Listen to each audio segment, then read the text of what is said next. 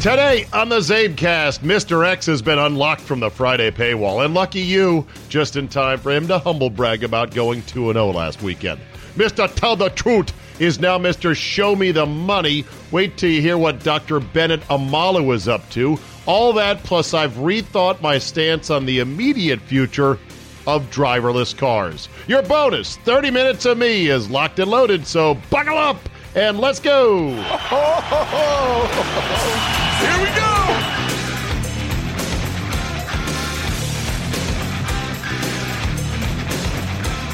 Thursday, January 23rd, 2020. Thank you for tuning in. A couple of news items I won't get into at length today, but I may in the not-so-distant future. Number one, Kansas, K-State brawl.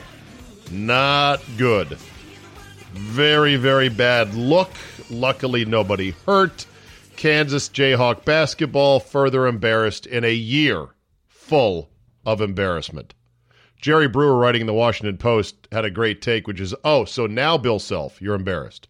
The fact that you've been paying players with Adidas money under the table, including Mr. DeSilvo, who was involved in the chair incident the other night, that wasn't enough. The fact that Snoop Dogg brought a bunch of strippers to opening night and put them on poles and then shot money out of a money gun, fake money, and you wore a gold chain with a dollar sign on it, that wasn't embarrassing. Now you're embarrassed. Now look, K-State is complicit in this.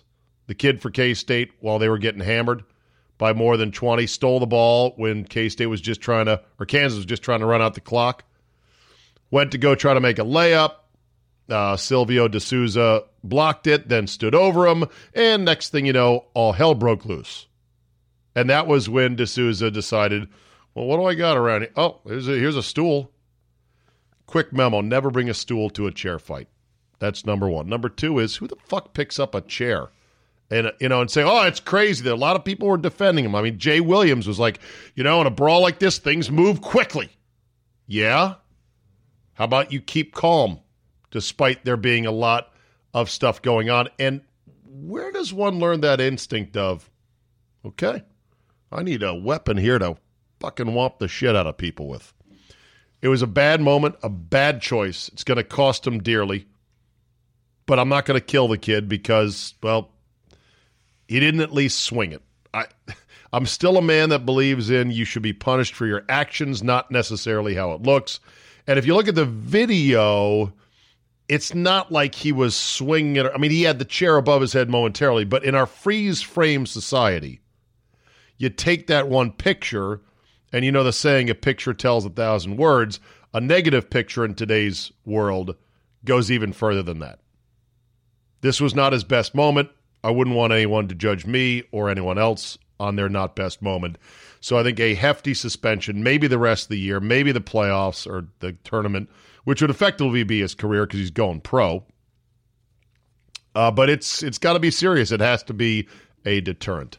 Dan Snyder, according to a story again in the Washington Post, said, according to people he met with, politicians, state senators in Maryland, said he would like to explore the possibility of getting a casino license and building a sports book as part of a new stadium for the Redskins, possibly at the site of the old FedEx Field. No! At this point, I should just get the Michael Scott soundbite where he's yelling at Toby, no, God, no.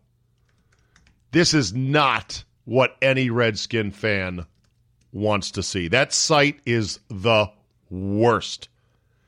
If Dan Snyder were to build No! There it God! is. Thank you. No. No! God, please, no! No! No! No! There. That sums up my feeling and every other Redskin fan of the DMV's feeling. Like the rug in The Big Lebowski, which tied the room together, we need this football stadium, the next one, to be in the right place. And it's got to be in the District of Columbia. It has to be. It ties the region together. There's not much anymore that ties this sprawling trigopolis together, the DMV, District, Maryland, Virginia. It's too far flung. It's too hard to get places. Stadium downtown is where it belongs. To rebuild and put another one out there, including what could be a dome, a full dome. I'm not into that. I think it should be a retractable roof. And he may have to pay for it with his own money. That was another interesting little tidbit there. And the fact that the NFL hasn't really yet told its owners, hey, build sports books attached to the stadiums, even though that's the Ted Leonsis model with the Verizon Center. He's about to put one in as soon as the district gets their act together. Well, then, we'll see about that. But Dan Snyder is clearly a long way still from getting a new stadium. And his veiled threats to these politicians, according to one source who was in on the meetings, to take the team out of Maryland if he doesn't get a casino license, didn't go over real well. In fact, one of the lawmakers said, well, when he said that, when he hinted as such, nobody really cared because it was all Raven fans in the room. Oh, dagger. Now to Dr. Bennett Omalu. This story is amazing. Washington Post, written by Will Hobson. In 2017, Bennett Omalu traveled the globe to accept a series of honors and to promote his autobiography, Truth Doesn't Have a Side. In a visit to an Irish medical school, he told students he was a, quote, nobody who, quote, discovered a disease in America's most popular sport. In an appearance on a religious cable TV show, he said he named the disease chronic traumatic encephalopathy, or CTE, because it, quote, sounded intellectually sophisticated and had a very good acronym. Since his discovery, Omalu told Sports Illustrated researchers have uncovered evidence that shows adolescents who participate in football, hockey, wrestling, and mixed martial arts are more likely to drop out of school, become addicted to drugs, struggle with mental illness, commit violent crimes, and even kill themselves. However, 15 years after he supposedly discovered this disease, he didn't. Omalu has withdrawn from the CTE research community and remade himself as an evangelist, traveling the world selling his frightening version of what scientists know about CTE and contact sports. In paid speaking engagements, expert witness testimony, and in several books he has authored, Omalu portrays CTE as an epidemic and himself as a crusader, fighting against not just the NFL, but now also the medical science community, which he claims is too corrupted to acknowledge clear-cut evidence that contact sports destroy lives. This guy, tell the truth, is a complete and utter revival tent fraud. What a fucking con artist he is. Wow. Omalu did not discover CTE, nor did he name the disease. It's been around in medical journals since 1949.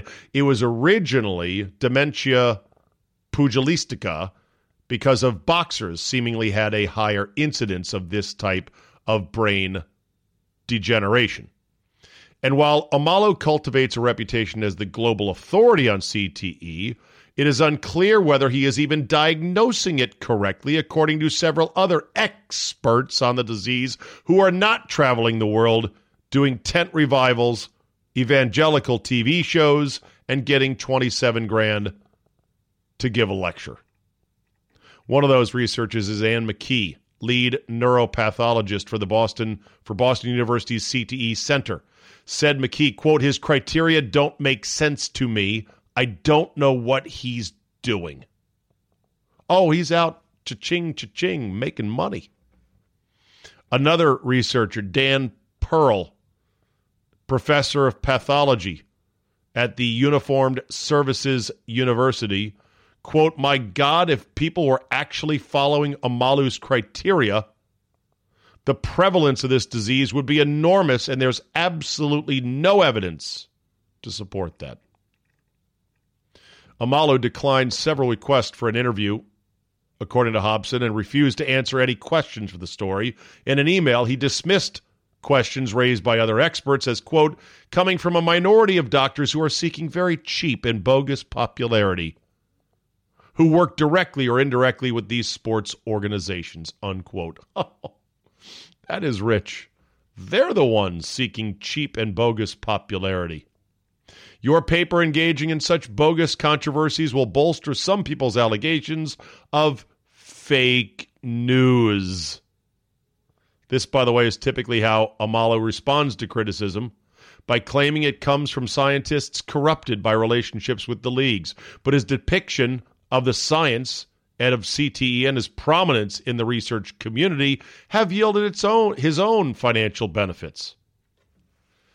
In the growing CTE-related litigation field, he charges a minimum of $10,000 per case. This for his testimony as an expert. He also maintains a busy schedule of paid speaking engagements, charging $27,500 per appearance. He delivers his sermon with great enthusiasm against contact sports of all stripes. A deeply religious man, Amalo has said he believes he is on a mission from God. Not unlike the Blues Brothers, I guess. And he views scientists who question him with suspicion and hostility. Quote, as a Christian, I believe that after death there is judgment, said Amalo during a deposition. When asked about experts who raised doubts about his theories, quote, they will all answer for this on Judgment Day. He had said back in 2013, I said to myself, you need to give it a sexy name. You need to give it a name that's got a good acronym people would remember. That's how CTE came about. I'll give him this. His mind works the right way. Had he invented the name, he would have been right. But like I said, it's in medical journals dating back at least to the late 40s. In his book, Truth Doesn't Have a Side, Amalo falsely accused Ms. McKee of trying to take credit for his, quote, discovery, which was not his, referring to her as, quote, the blonde white woman who claimed she discovered CTE. That's a little racist right there, don't you think? Asked by email whether she has ever claimed to have discovered CTE, Ms. McKee replied, no. This is the guy that spawned thousands of hours of breathless bullshittery from ESPN, Bob Lee, the likes of Christine Brennan in USA Today, and countless other sports media pundits and sports journalists. They ran with this guy. Now, I'm not saying CTE is not real. It is. I'm not saying that football players, some of them ex-players, have it. They do. I'm just saying this guy is a fucking quack and a crazy man, and he clearly is in for the hustle right now and not for the truth. And meanwhile, the NFL went off and they totally changed the rules of the game as we know it. All because, oh my God, it was a big thing. You know, every media member is like, oh, football might not be around for 20 years because of this. It's turning these guys' brains to mush, said some of my colleagues. Andy Pollin, Tom Lavero. And I said, well, wait a minute. How come then there are so many ex-NFL players I know who played in an era which there were no rules, no concussion doctors, plastic Tupperware for helmets? How come they're in their 60s and 70s and still sharp as a tack, huh? If it was such a lead pipe cinch, how do we know everything we know about this, per se?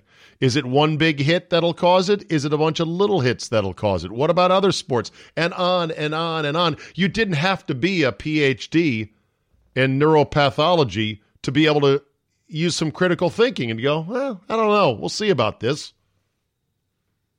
But for the uncritical sheep that love to run in herds, do sheep run in herds?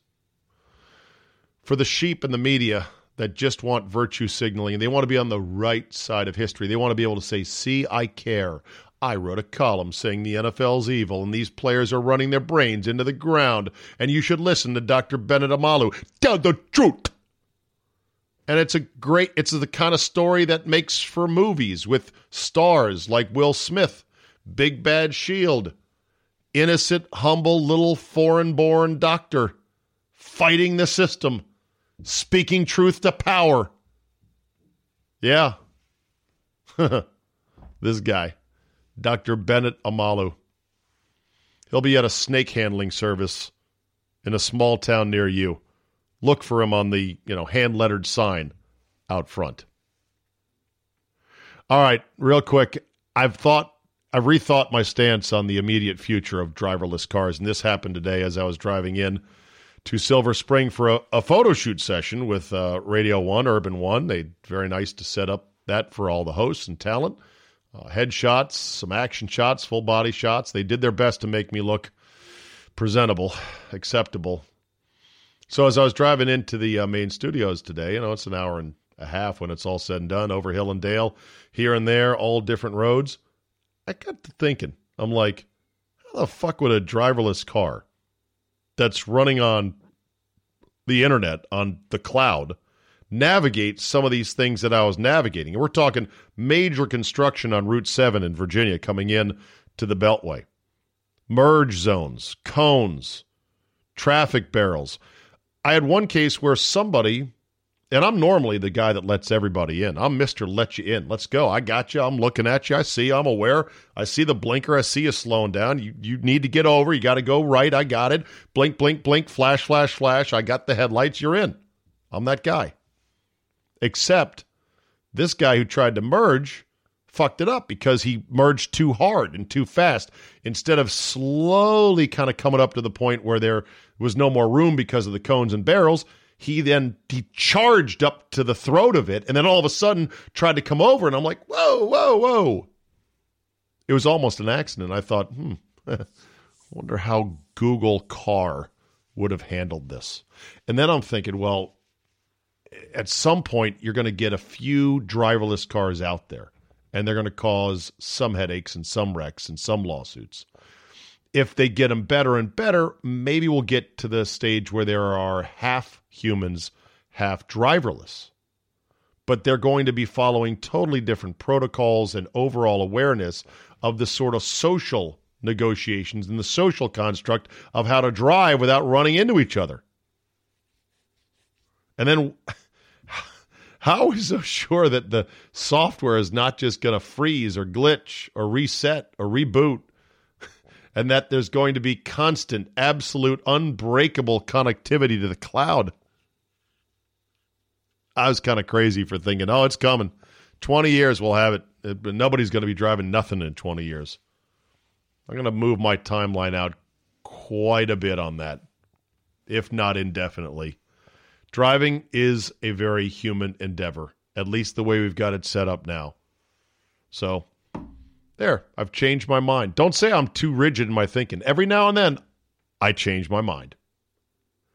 Time now for our guy, Mr. X.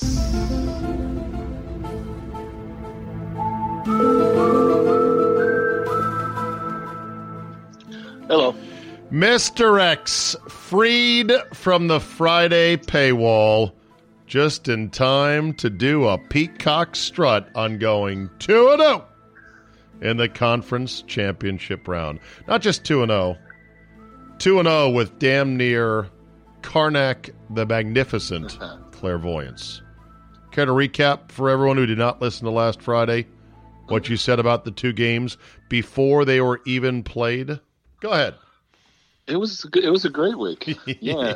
I can't remember the exact quote, but I do recall I did say both favorites were going to rout, and I said the Packers would get all their points late. After it was over, which they did. 27-0, 34-6. Oh, by the way, breaking news on a Thursday. The Packers have said that Mike Pettin will return next year as defensive coordinator, to which I throw my hands up and say, what in the sweet fuck is going on? Like, seriously, what does it take to get fired around here? It's crazy. Yeah, it's crazy. They're just going to blame the players like Roy Williams. Right. It's not my fault. It's players. Well, right, and that's the thing. I just don't know. I mean, firing coordinators is an easy thing to do in the NFL. It happens all the time. You give up a historic running day like that, especially when you already had one appearance against this team to figure something out. I would have fired him. But, well, they're going to roll him back next year. They're hoping their 23rd ranked defense against the run gets better. We'll see. Okay. Yeah. That and said. Also on the other one, for a while there, I thought we had it on the nose because I had said on your show Friday, I had said 35-17. And it was on that late in the fourth until the last Houston touchdown. And Mrs. X was wondering why I cared about the last touchdown. I was like, I don't know. It'd just be nice to be perfect on the show instead of missed by a late touchdown. Hell yeah. Everyone wants to be perfect on the show. By the way, your guy Gil was awesome last week. I got a bunch of emails saying, hey, who is Gil from VSIN? And my answer was, I've never met him other than your show. Seems like a great guy and obviously is incredibly smart. And they said, why? And I said, I love anybody who starts half his sentences with, I think Mr. X is exactly right, which is what he said all show. So I love him. Right. And by the way, I went 0-2. I took both dogs. I'll admit that the Packer pick was a bit of a homer wish. Yeah. And, and the Titans look good early. But, man, that offense for the Chiefs just cannot be kept down. So what was your record in the playoffs running up to the Super Bowl? Mine sucked. Yours ended up being officially 7-3 on your Fridays. Last year was 9-2. This year I'm only 7-3 with one to go. You're 4-6 and sitting in second place. Yeah, second.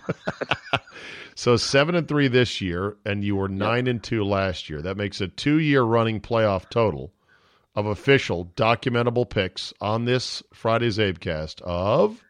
It'll be 16-5. Why? As and you that's said, what I say the playoffs are harder. We can do better during the season. And as you said to me in the email, and only $5 for this? We're undercharging. All right. By the way, you want more of Mr. X, just go to his website, callmemrx.com. You'll see a contact form there. You can email him and become best buds. A number of you have said, is Mr. X going to give a craps lesson in Vegas? You are furiously efforting away to legally give a craps lesson, correct? Yes. It's harder. It's probably going to be called book club, remember? I know, book club. It's harder than you think because we talked about this last year. The casino said, yeah, we're liable. We don't want to be liable if one of your guys gives guys a craps lesson, and next thing you know, they're out $10,000. Yeah. I ain't worried about that. They can worry about that. But here's what I thought. I thought when you said, hey, we got a group coming, can you set me up with an empty table to show these guys how to play the game? I thought they would have said, sure, let's talk to a floor manager. No, fucking no. No, see, I don't need a table. I'm bringing my own. I'll have it in the suitcase. I'm good. In the suitcase. You'll press one button, it'll go like a Jetsons contraption. But see, when I do the lesson, and I'll teach these guys that have been bugging me all year, we are going to teach it this year. But it's just like the football picks on Friday, and more importantly, the ones that the subscribers of the site get. I'm not that guy who says, do this and you're going to win. I'm going to teach you how to play craps so you can lose more slowly. Well, they say craps are the best odds in the casino. It is, if you do it right. That's correct. If you do it right. It's fun. It's a great camaraderie game, that's for sure. No questions. All right, so let's get a peek ahead at the Super Bowl. Line open 1.5 Chiefs. Is it still there? You're going to see pick before it's done, and then with slightly adjusted odds. I think this morning I saw the Chiefs pick -0.25, -125. Mm-hmm. It's all the same, whether it's pick, -1, pick the winner. That's going to come down to.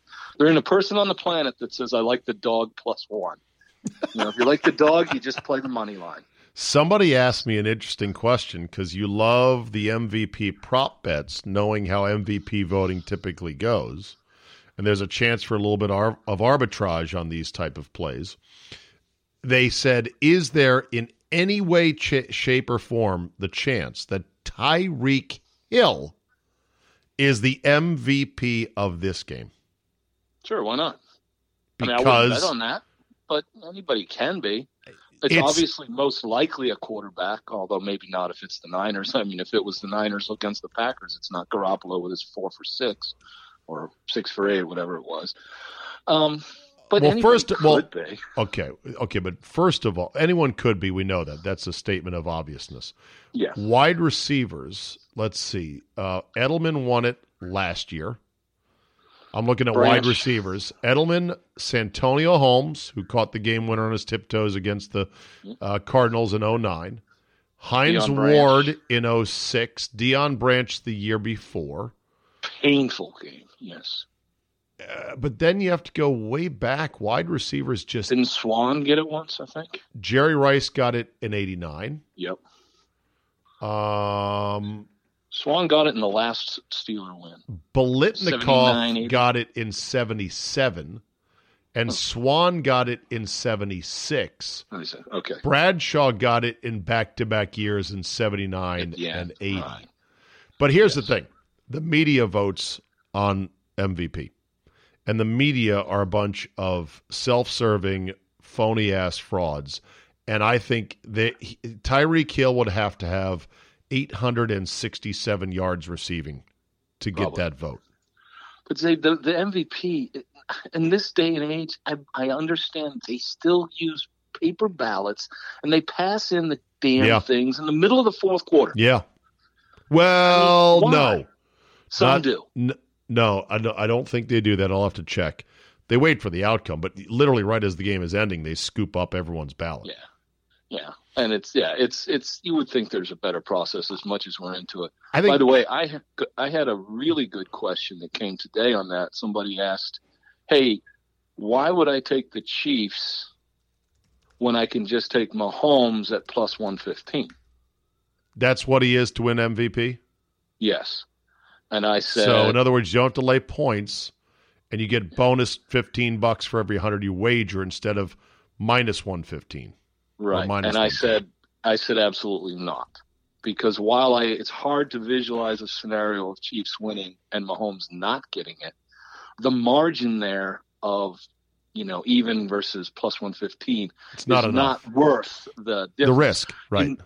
In the days where many times I did this with when the Patriots were laying 7, you say, just give me Brady, because then I don't have to lay 7.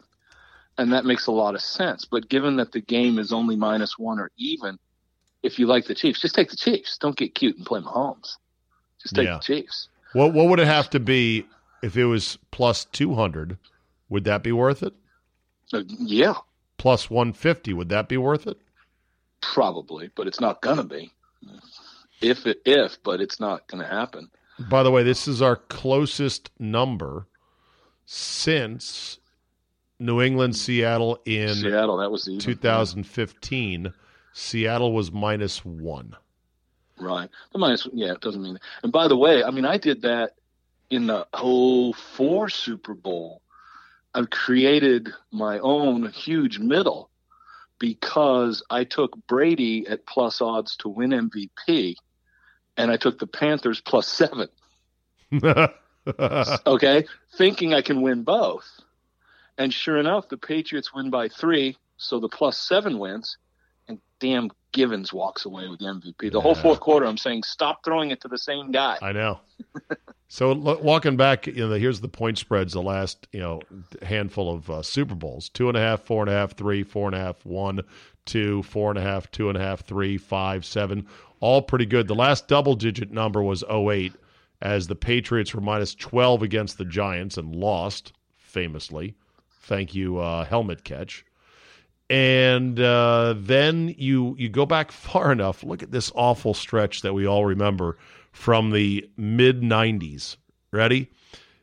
Starting in 94 with Dallas's second Super Bowl win under Jimmy Johnson, where they beat Buffalo 30-13. Dallas 10.5. It was 10.5, 18.5, 13.5, 14, 11. And most of them they covered. Exactly. Most of them they covered. It all came to a screeching halt when the Packers were -11 against the Broncos, and they lose outright 31-24. Yes.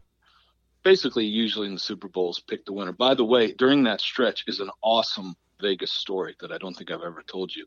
The Buffalo Redskins Super Bowl around 92, I think. The Redskins were favored by 7. No. Which is... Yes. What? Yes, you're right. Sorry. Okay. Which is just a number that's brutal because it gets flat. People are like, you hate to lay 7, but they're way better than Buffalo. You know what? And that week, I remember I was a lad at the time, and I can remember the books complaining that their volume was lower than ever because people just didn't know which way to go on a -7. And there was one book, and I'm struggling to remember who it was. The head of the book finally decided that nobody wants to play this. So he put up, if you want the Redskins, you get 6.5. But if you take Buffalo, you get 7.5. Well, you don't say get. If you want the Redskins, you lay -6.5. 6.5. Yes. Yeah. But if it was Buffalo, you got plus 7.5, essentially putting the book at tremendous risk if the game came in on 7 because everyone would win. Right. Now, he got all the volume because nobody would play the 7. They'd go to that shop in Vegas and either, pick the 6.5 or the 7.5. And I remember afterwards, the reporters asked him, how was it? Was nervous. He said, 10 seconds into the game, I was like, oh my God, what have I done? What have I done? And he said that he'd never had a sweat like that and would never do it again, even though the Skins routed in that game. Well, the routed, but Buffalo got some by the ways. Washington 37, Buffalo 24. So 13 was the final number on that one. Right. And it was 37-10 late. And they did touchdown, onside, touchdown. Believe me, I remember that one well. It was to cut it to within 13. All right. But they scored, yeah.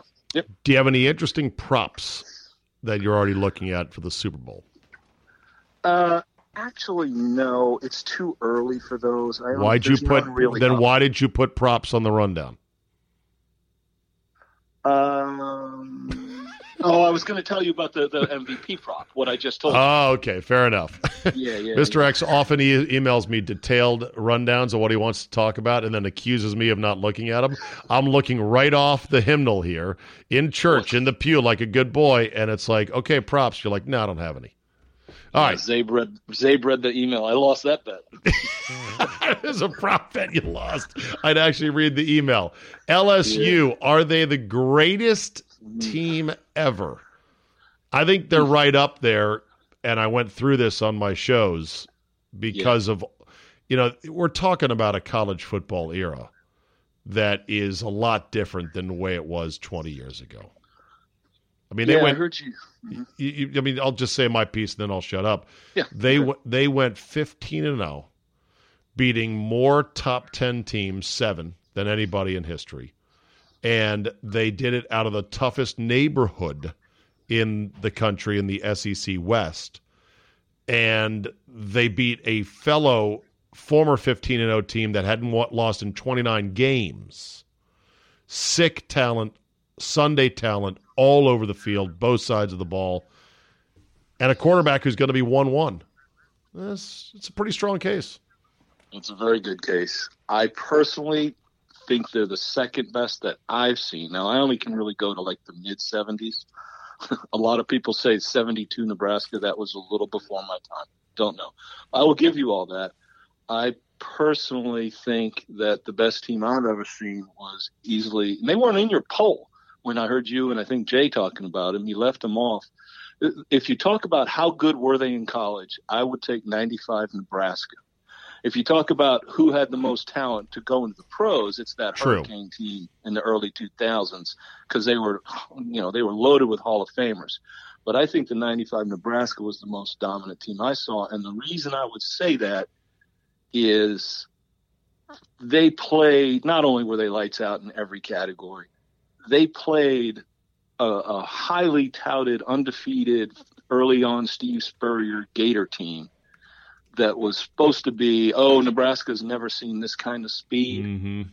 And they beat them 62-24. The gap between number 1 and number 2 was so huge, I'd give it to them. Whereas LSU and Clemson, they played a tough game. Did LSU win? Yes. Are they a top 2 or 3 all time? In my book, yes. I'll still take Nebraska. They were so much better. And I was watching a little bit of that game recently with the kids. And believe it or not, I was showing them and we were arguing. And X2 says, Dad, Florida looks like they can't tackle anybody. And I said, because Nebraska has run the ball 78 times this game. You get a little exhausted tackling guys at some point. Yeah, I just typed in. Frazier. I just Googled 95 Nebraska Cornhuskers. First result was a YouTube video. Nebraska football 95, greatest of all time. And there's a highlight video and some of these numbers. They averaged 400 yards rushing per game. 400 yards rushing. Their average winning score was 53-14, and they beat 4 teams that finished in the AP top 10. Yeah. I mean, in that championship versus a great Florida team, they ran the ball 78 times for 500 yards. 78. I think so. 78. That's amazing. It's crazy. Yep. So I'll take them. All right. But I put LSU too. Moving on. We got to talk some baseball, Mr. X, because I haven't had your take on the Astros and the cheating scandal and baseball's investigation, and now the rumors of an even more incredible and hard to believe scheme of buzzers and wires and everything else. So give me your take. Yeah. Well, my take has changed because of the buzzers. I was not real big on this as a problem in the beginning. The buzzers kind of crossed the line for me. That's if the buzzers happened. Who's going to make up a story like that? I got an idea. Let's accuse them of buzzers and the shirt and all. I kind of feel like smoke and fire thing here. It's probably true.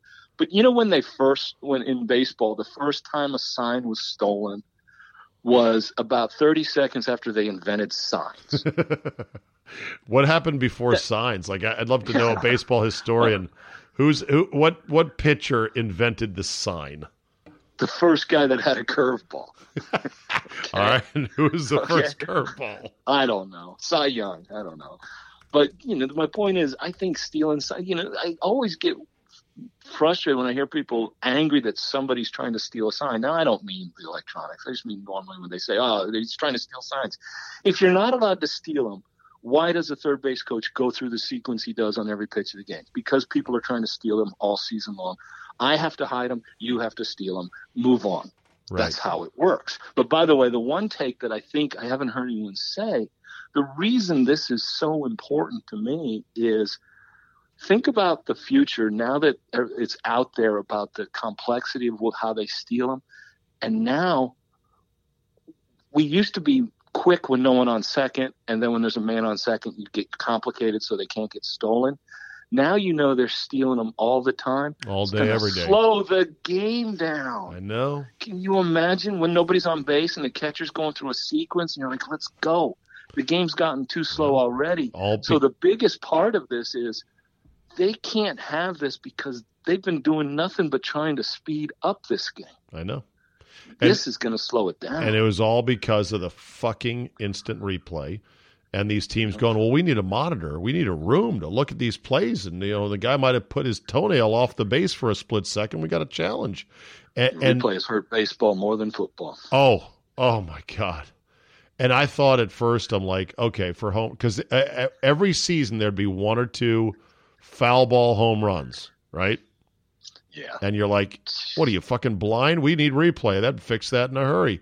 And you let replay in the door, and then mayhem ensues, and we're seeing it now. What is crazy to me is that they allowed a special center field camera that was not time delayed, Mr. X, under the guise of player development. Are you slip through? Fucking kidding me? This is where baseball needs to take its lumps. They should have never said that. They should have said, oh, you want a player development camera in center field? How about no? How about your coaches watch what they're fucking doing? This is about like filming NFL coaches on the sideline for what was it? The Patriots were filming them for. Yeah. Oh no, it's not for the sin. It's for a documentary on what it's like to. Oh, come on. Or at the very.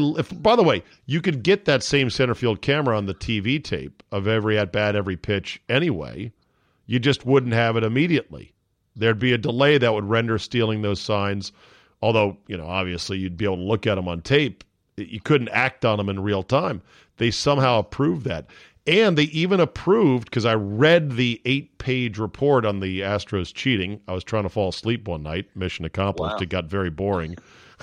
But they said that when the Astros moved their setup closer to the dugout, to that makeshift table and the monitor on it, baseball approved of that as well. That's crazy. Hello. Yeah, they didn't exactly discourage this from the start. I found out the guy who invented the signs in baseball. Okay, who's that? Cannonball Doubleday. Cannonball Titcomb.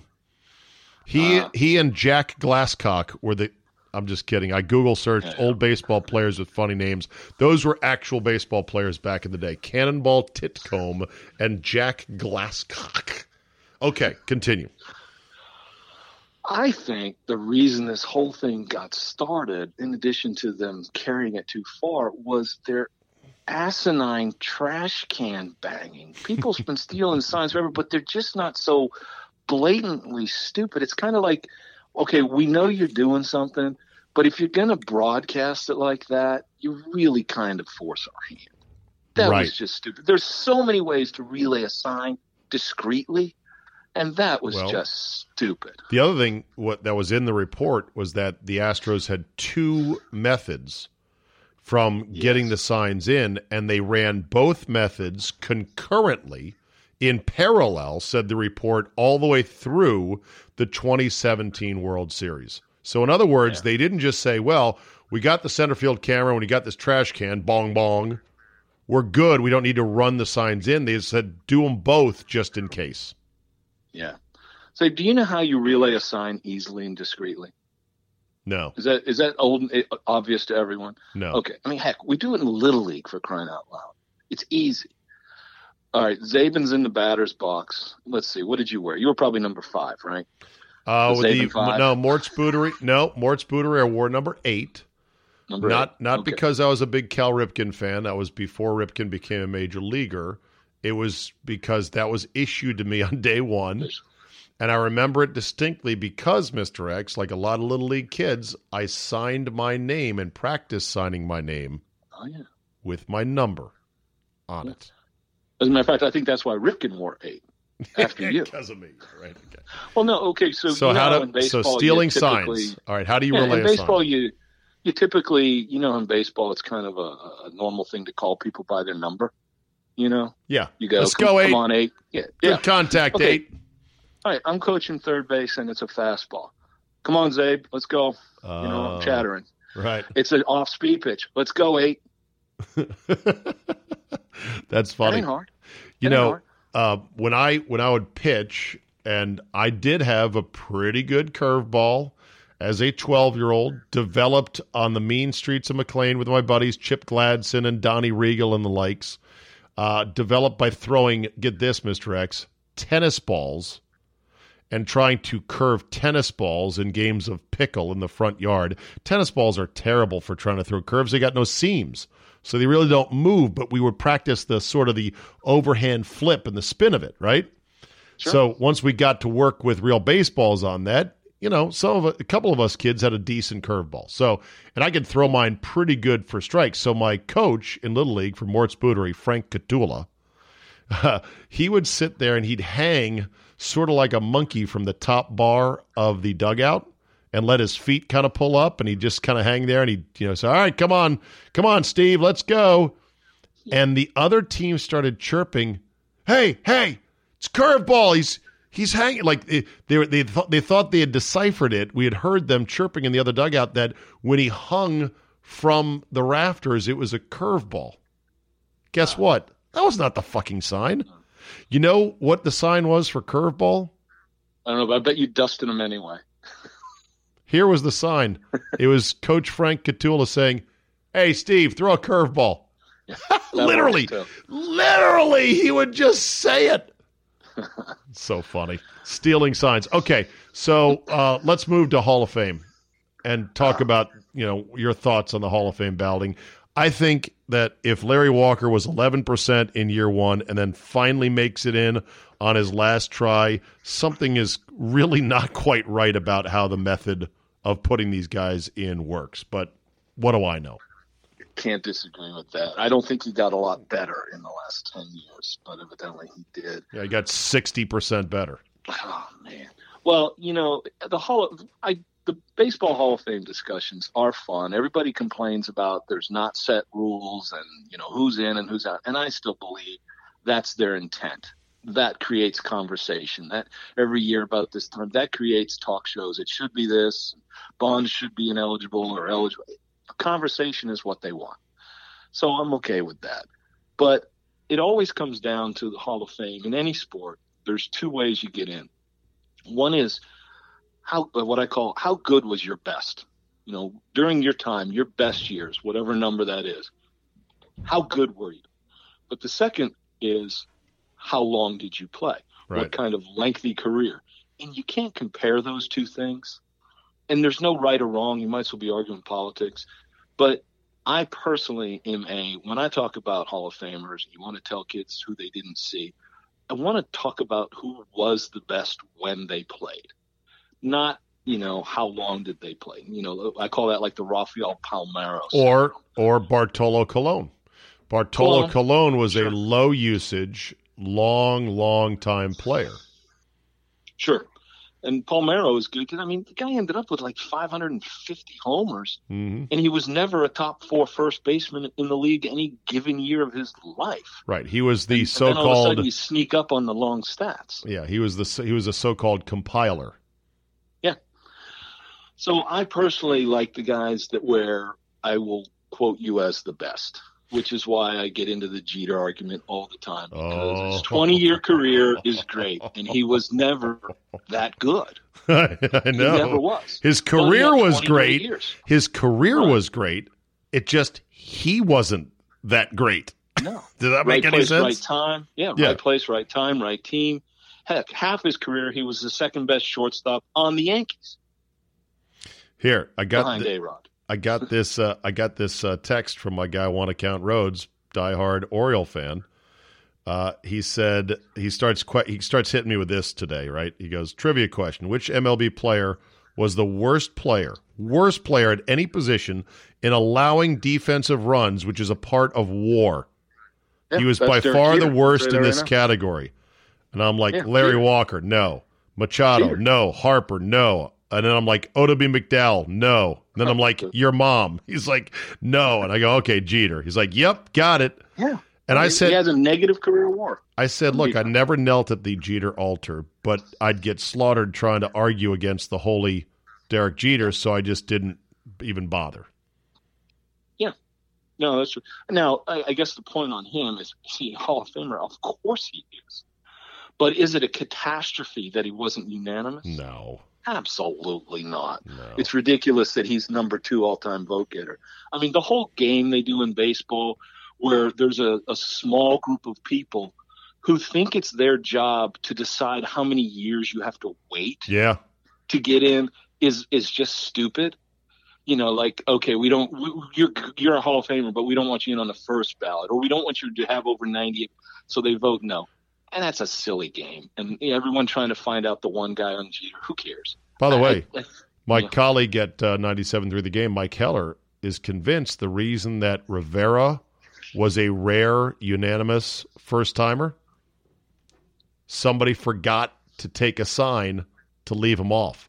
That someone in that small cabal, which he believes in too, that they all were like, okay, this is the year you've got to do it, and they just fucked up. And they all forgot to whoever drew the short straw, Mr. X, to not put him on, forgot. That's his theory. No. And I go, that is not a terrible theory.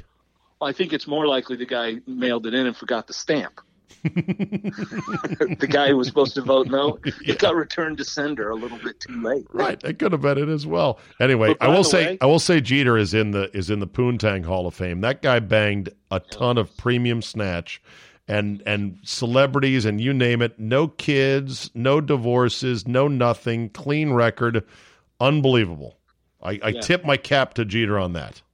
He sent the same gift bags, remember, more than once to the same person. Yeah, exactly. I can't remember who that was. They're like, did you get one of these too after going to Jeter's place? I thought I had a special gift bag. He gave it to me twice. God. Anyway, but you know what? You see all those that think I'm just anti-Yankee. I think Rivera deserved to be the only unanimous first-timer. Really? I do. He's the only one, and I say for this reason. If you actually, God, I'm going to get in trouble because X2 gave me this take. The reason is, if you pick any position in baseball and say who is the best of all time, whoever you say, I'll have one just as good in 4 seconds. You know, I don't care. It's hard with Rivera. Ruth Williams, you know, you pick a position, right? And you can argue Mays and Aaron, whatever. You say relief pitcher, it ain't a second choice. It's the only position where you can't come up with a second guy who's as good as the first guy. So if somebody had to be unanimous, it's him. I mean, any position you pick, you can name, you know, multiple guys and argue over them. It's hard to say Raleigh Fingers is as good as Rivera or whoever the number 2 is. It's hard. So what's the other one that you say you've got 2 best evers and there's only one? Oh, I always say the only other position I know in sports where there's no argument between 1 and 2 is Jerry Rice. You know, if I said who's the second best receiver, who's the best receiver of all time? It's Jerry Rice. Yeah. Yeah. I mean, whoever's number 2 is way behind him. Well, in terms of numbers, yes. But, and this is a whole can of worms you don't have time for. I think there are much closer approximations of Rice as a player. And I said close approximations. I didn't say duplicates. Then there are close approximations of Rivera. But that, Mr. X, is good sports talk radio argument. Now, here's what I'm going to do. Before we get to your last number 6, and no time for the bonus you put at the bottom. We'll do that another time. But before we get to number 6, this is a bit of a homework assignment scavenger hunt for the listeners. And I will promise a little tchotchke as appreciation for the first one who comes up with this. Once upon a time, I read a long feature piece. It was probably SI about just how Rivera came up with his unbelievable cutter. It's cutter, right? That he got everyone out with. How he came up with the pitch that made him a god. And it was fascinating. They talked about how he was basically one day fucking around in warm-ups. Going around the bullpen, yep. And just sort of adjusted his grip, and the thing just started exploding. And he's like, oh, hold on a second. So if you can find me that article that I'm referencing, and there's probably been a few, but this was a really good one, send it to me. All right? Okay, we end on this, Mr. X. Bungee Pig. Go. Oh, my God. I heard you and Jay talking about that this morning, so Have you seen Googled it up. And? Yes. Oh, my God. What? Really? Yeah. They're Chinamen. It's great. All I could think of when I watched that was when the second worst thing that happens to you in a day is getting slaughtered for bacon. That's a bad day. That poor pig was terrified. It's China, though. They round people up and put them in re-education camps. Mr. X, we're out of time, my man. All right. Great run. We'll see you next week. Okay. There you go. I will end on this today. I think I figured out a course for Friday's premium content or the subscriber version of the CzabeCast. Many of you have said, just do you, or better yet, do you and just do something other than sports. Many of you have said, I love it when you go off-road. I love it when you talk about other things. Not that you're not great talking about sports, but the other stuff is every bit as good, and it really broadens your palate to go wherever you want. I thought, that might work, actually. No Sports Friday? Possibly. But in the case of some people, I'm going to want to still do sports. Then I started thinking, see, part of my concern was, gee, if I do one guy or gal on a Friday and you don't care about that guy or a gal, you might just skip it. But then I thought, well, who wants Fridays to be perishable content? If I make Fridays, which it is in football season, obviously it's very perishable. It's not relevant past the weekend. It'd be nice if Fridays were long-form discussions of or conversations with single topic or single guest type interviews, and that way they could accumulate in your CzabeCast app and be collectibles and be evergreen stuff that when you are on that long drive to your kid's baseball tournament or whatever, you got 3 or 4 to go through, and we're dealing with this and this and this and that. And I kind of went off my head. I was like, I like that. I think that's the way I'm going to go. Tomorrow, I am going to, God willing, I've got scheduled a chance to meet up with Tommy 3-Team Malone, otherwise known as Wes Johnson, who voiced him, that character for me this year on 97.3 The Game on Fridays, my gambling expert. Wes is the voice of the Capitals, the stadium voice of the Capitals, and I owe him breakfast and a bottle of good old Redbreast 12 whiskey from Ireland as my fee to him for doing a great job for us this year. And he's got a great story, and I'm going to hopefully tell it tomorrow over breakfast as I bring my little recorder and my microphone. So that'll be the first foray into this, but here is an email sent to me by a gentleman who just said that he doesn't want his name, not because it's anything secret, he's just like, it doesn't matter. And I said, well, let me at least read some of the email. He wrote to me to say, the podcast is pure, unfiltered, Zabe. The radio show is watered down, Zabe. There's too much of everything else in the radio show. I don't like any of your radio interns or co-hosts. Now, you'd think I'd be like, all right, fuck this guy. But no, it gets better. You mentioned sometimes on the podcast that you don't think the podcast could grow to be that big. I disagree. To explain why, let me share with you that I don't really like sports. Oh, I love listeners like this. That's right. I don't listen to the podcast because I like sports. Instead, I listen because you are a great conversationalist, interviewer, and thought-provoking Jedi speaker. Oh, I like this a lot. I like to hear your opinions on anything and everything. While I will never watch a World Series game, I will gladly listen to your take on it the next day. I'm as old as you, and I don't like new music. I like old music, but to be honest, I can't hear Aqualung one more goddamn time. So, much like my father, I have turned to talk radio. It comes with age. If there is a podcaster better than you, I don't know who that would be. Yes. Oh, sure, there's more popular podcasters, but they aren't better. Bill Burr's podcast is good, not great, but same old Bill over and over again. It gets tiring. Michael Moore's podcast sounds like a eulogy. Adam Carolla's podcast sounds like a radio show. The Home Alone Kid is a podcast, and guess what? He can't interview or carry on a conversation for shit. You can stop reading at any time. Oh, no, I like this. But here's what I love about the podcast from a guy who doesn't like sports. 1, the guests. You pick the best guests. You could call the podcast Steve Zabin and Friends. I love the emotion of Ron Thomas discussing golf. I like the disappointment of the Cowboys fanboy. I forget his name. That'd be Cowboy Mike, who is increasingly declining my requests to come on to talk about his team. I need to work on him. I love Andy's knowledge of everything. I love Jay's take on the white man. I love Charch's take on whatever. Of course, I don't really understand who he is. Oh, Charch is Mr. Fantasy Football. I like all your relatives who seem to know when to talk and when to let you talk. Point 2, the Monday show. When you step up to the mic and just ramble for 45 minutes, I am locked in. It is utterly amazing. No cuts, no breaks, just 45 unfiltered minutes. Number 3, you're funny. And I mean damn funny. Your podcast has more jokes and humor than Bill Burr's. I love the inside jokes. I love the jokes that you would only understand if you went to high school in the 80s, as we are almost the same age. 4, the music. You pick the best intros and outros. 5, the soundbite clips, crusty, etc. 6, the podcast is getting better every month. It was good, not great when it first started. Now it's great. Well, we're working on Great Plus then. 7, FTG, absolutely priceless. Jay's enthusiasm for this bit is wonderful.